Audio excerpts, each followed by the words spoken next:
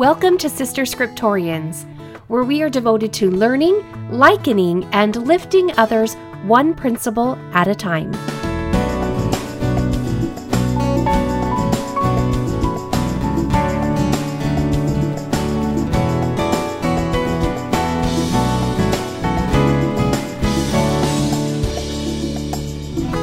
Episode 38, Swift to Do Iniquity. Hi friends, welcome back to another episode. Does it feel like that the weeks are flying by for you? It does me, and luckily my kids will say that too. Either they're just saying that to make me feel better. I hope it's not old age, but it really feels like that time is just quickly flying by. So that makes me that much more grateful that you choose to listen to Sister Scriptorians, that you tune in each week to learn more about your Heavenly Father and your Savior, Jesus Christ. And I want to encourage you that if you are finding worth in this podcast, if it is uplifting you and teaching you, I hope that you'll have the courage to be able to share it with other women who might also be able to have that experience and benefit from that experience. So after remembering Moses and likening him to their experience, Nephi gave his brothers a smackdown. He said, "Ye are swift to do iniquity, but slow to remember the Lord your God. Ye have seen an angel, and he spake unto you. Yea, ye have heard his voice from time to time, and he hath spoken unto you in a still small voice. But ye were past feeling, that ye could not feel his words." Going on, Nephi reminds them that they had heard the voice of the Lord speak to them with a voice of thunder, and it caused the earth to shake as if it were to divide asunder. He reminds them of the power which our Lord possesses. Do you sometimes forget what he is truly capable of? By the power of his almighty word, he can cause the earth that it shall pass away. By his word, he can cause the rough places to be made smooth, and smooth places shall be broken up. Notice the vehicle in which all of these actions or events take place. The word. The power is by the power of God or his priesthood, but it is his word that puts everything into motion.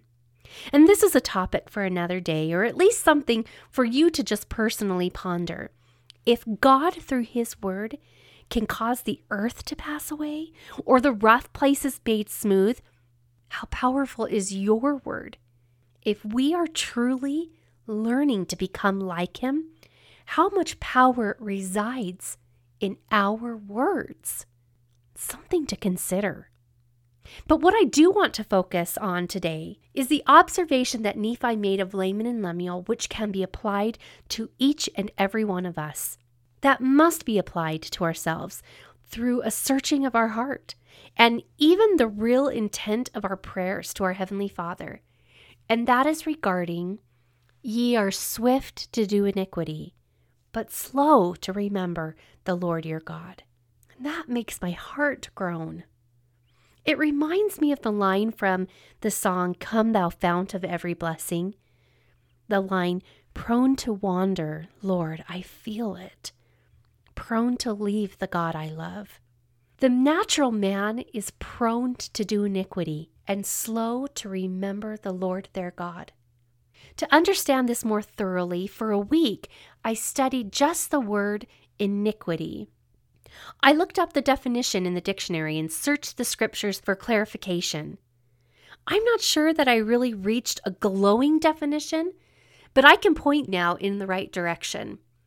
Iniquity is deviating from what is right, to bend, twist, and distort the word of God. Now, some Christians believe that it is a premeditated choice, which I'm not entirely on board with.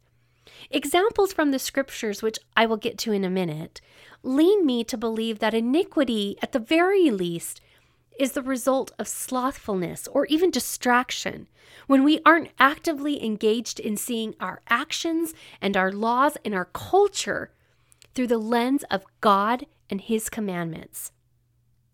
It can be intentional, but I rather think it is the consequence of us not being diligent. regardless, when we continue in iniquity without repentance, it does lead us to sin against God, not fearing how our actions will offend Him. From the Bible, we learn what iniquity is through a series of scriptures that use comparisons. In Deuteronomy 32, verse 4, in describing our God, it says, He is a God of truth and without iniquity. Just and right is He. Or Proverbs chapter 16, verse 6 says, By mercy and truth, iniquity is purged. And along the theme that iniquity is lies and deceptions, 1 Corinthians chapter 13, verse 6 says, Rejoiceth not in iniquity, but rejoiceth in the truth. Even Malachi chapter 2, verse 6 explains that the law of truth was in his mouth, and iniquity was not found in his lips. He walked with me in peace and equity, and did turn many away from iniquity. In Job chapter 15, verse 16, Filthy is man, which drinketh iniquity like water. And from the epistle of Paul the apostle to the Hebrews, we learn that if we love righteousness, we hate iniquity. Therefore, putting all of this together, iniquity is the act of injustice, lies, and deception. It is cruelty. It creates chaos through the commotion of sin and the violation of God's words. Iniquity is to remain in sin instead of embracing purity, therefore assimilating ourselves to the wickedness that surrounds us. The Book of Mormon is adept at giving us examples as to what brings about a state of iniquity. When the people were ripe with iniquity, they had rejected the word of God, rejected the just, something that is morally right and fair, and treated it as worthless and reviled against good. Throughout 2 Nephi chapter 28, Nephi gives us warnings and descriptions of what the latter days will be like with their false churches and foolish doctrines. Iniquity is found in the contention and the teaching of those with their own learning, while denying the Holy Ghost, denying the power of God, and putting trust in man's power. Justifications for committing a little sin will be one of the foolish doctrines that will give growth to pride. Therefore, men will rob the poor, persecute the meek, and the poor in heart. The people will become stiff-necked, wicked, engaging in abominations and whoredoms and other precepts of men that will lead them astray and cause them to err. The wise, learned, and the rich will continue to puff up in pride, teaching false doctrines, committing whoredoms, and perverting the ways of the Lord. Yikes.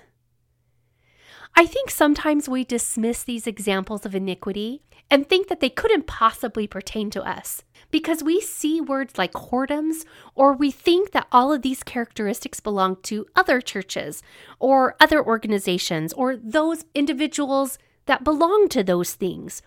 But then you take a close look and you remember those times when you spoke to impress someone, or you refrained from speaking because you feared offending, even when the Holy Ghost was prompting you to do otherwise. Or when we withhold our substance, when we overpower the meek, or when we felt in our hearts, in the very privacy of our hearts, where no one can truly know how we really feel, we feel that we're a little better than our brothers and sisters, a little smarter than our leaders, that our riches are proof of our superiority, and that our actions, though less than stellar, have good cause and reason for deviating from the standards of the Lord. And it is then that we realize that we've been tinkering around with iniquity. The Jaredites were instructed that whatsoever nation shall possess the promised land shall serve God, or will be swept off because of their iniquity. Yet iniquity eventually would come. The people were affected by jealousy, compromising their standards, unbridled desires for gain and power, and they were swayed by money. Despite the prophets that came into the land, crying repentance to them, the Jaredites believed not the words of the prophets and cast them out. What price will we pay for the removal of God in our society? Are our jealousies in check? with our loved ones, our neighbors, those in our communities, or even amongst other nations. We can have jealousy even towards other nations and compare ourselves and covet what they have and be ungrateful for what we have. Are we staying true to our standards? Are we desirous for truth? Or is compromising to get gain acceptable? Do we treat the words of the prophet as hard things or a bother for someone else less busy than ourselves, or for those in a different season of life? Or do we follow him the best we can because he is our guide to the light of Christ? On and on, the Book of Mormon gives us examples of the people's iniquities, and it goes beyond murderous acts. It includes being swayed by flattering words that will lead them away from God, forgetting the Lord and trampling him under their feet because of their ease and great prosperity, pride and boasting, and them being slow to give ear to God's counsels, mocking his prophets, refusing to repent, and forgetting to thank the Lord for their riches. Instead, their hearts swelled in great pride as they treated each other with malice and persecutions, creating strifes amongst one another. Under these conditions, the condition of contentious and chaotic hearts, it will become easy for God's children to succumb to the teachings of false prophets who teach that these ways are not iniquitous before God, and that they should do whatsoever their heart desireth, because all is well.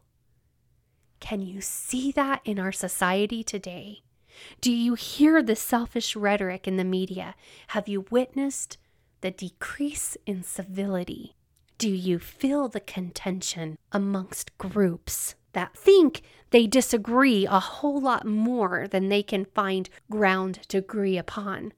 Boiled down, iniquity is all acts that create enmity between you and your fellow men, or enmity between you and your God. Iniquity is pride. It isn't just to be found in people on whatever opposing side you belong to, but it is within all of us. And it is what causes us to be slow to remember God or unable to feel his words. Iniquity alters our senses, betraying them with the false pleasures and beliefs of the world, creating unnatural devotions and addictions to anger and jealousy, to power and riches, and to teachings that are false and unjust. Iniquity is the twisting of truth into a counterfeit plan that appeals to the appetites and sensations of the natural man. With all of that polluting our minds and our hearts and our tongues, no wonder the lines of communication become muddy between us and God. No wonder Nephi says to his brothers regarding their interactions with the still small voice, "But ye were past feeling that ye could not feel his words." How could they feel his words when commotion and anger, bitterness and resistance filled their beings? Notice that Laman and Lemuel had twisted and distorted the word of God by justifying and witnessing that the people of Jerusalem, who had in reality perverted the ways of the Lord, Laman and Lemuel testified that they were righteous, that they kept all the statutes and commandments of God, and that Lehi had judged them. Their hearts were hardened to the manifestations of the Spirit that they had received.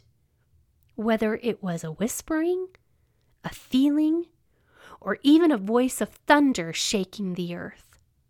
With all of this said, and with as many illustrations that I could give you before I lost your attention, please hear this. We do not need to be defined by our iniquities. The Savior asks us, he truly pleads with us, to turn away from our iniquities and to follow him. President Monson tutored us in receiving communications from the Spirit. He said, as we pursue the journey of life, Let us learn the language of the Spirit. The Spirit speaks words that we feel. These feelings are gentle, a nudge to act, to do something, to say something, to respond in a certain way. If we are casual or complacent in our worship, drawn off and desensitized by worldly pursuits, we find ourselves diminished in our ability to feel.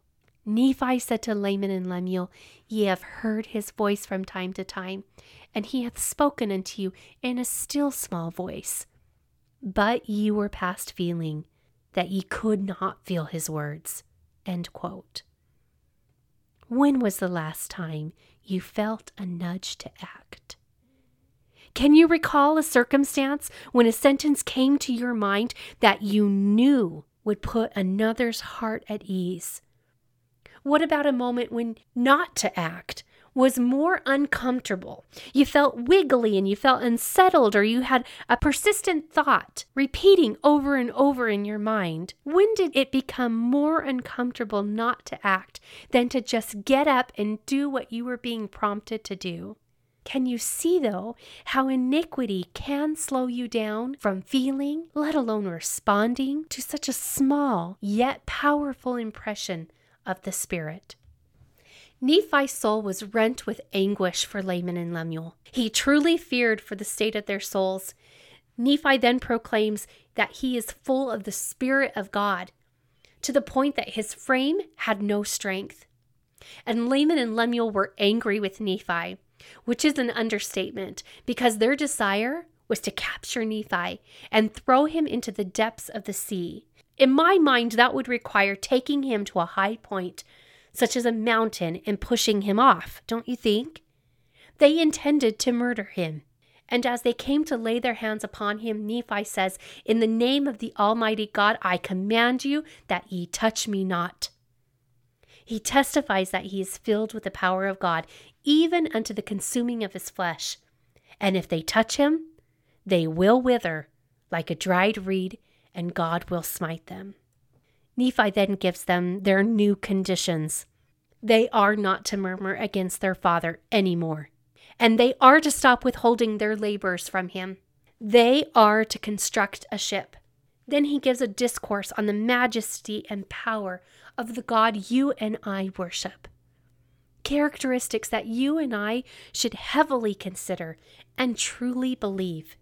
That God has great power and has worked many miracles among the children of men. Why wouldn't he be able to instruct Nephi that he should build a ship? What miracle has he worked among you?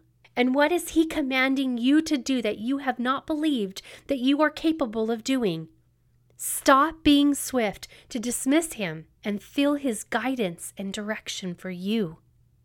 Instead, be like Nephi and boldly declare that if God commanded of me, then I can do it.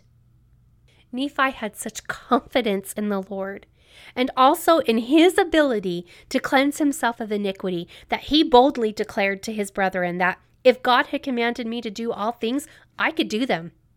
If he should command me that I should say unto this water, "Be thou earth," it should be earth. And if I should say it, it would be done. Wow. What are the commandments you are struggling with, bending, twisting in order to fit your lifestyle? Do you have the faith to course correct and purify your heart so you can feel the Spirit of the Lord? Do you recall your experiences with the Spirit? What it felt like? What his words felt like? Was your heart pricked at all as we discussed iniquity today? Can you go to Father in prayer and ask for guidance on what you can do to be swift to remember him? I love the next line in the song, "Come Thou Fount of Every Blessing." Prone to wander, Lord, I feel it. Prone to leave the God I love. Here's my heart. Oh, take and seal it. Seal it for thy courts above. And he will do just that if you let him. Sister Scriptorians, have courage to pray to Father, asking Him to bring to your remembrance what you can do to rid your hearts of iniquity and make more room for Him. Please believe in His ability to move mountains for you through your faith in Him. Mountains of jealousy, mountains of indecision, mountains of pain, and mountains of doubt. He can do it. Have a good day.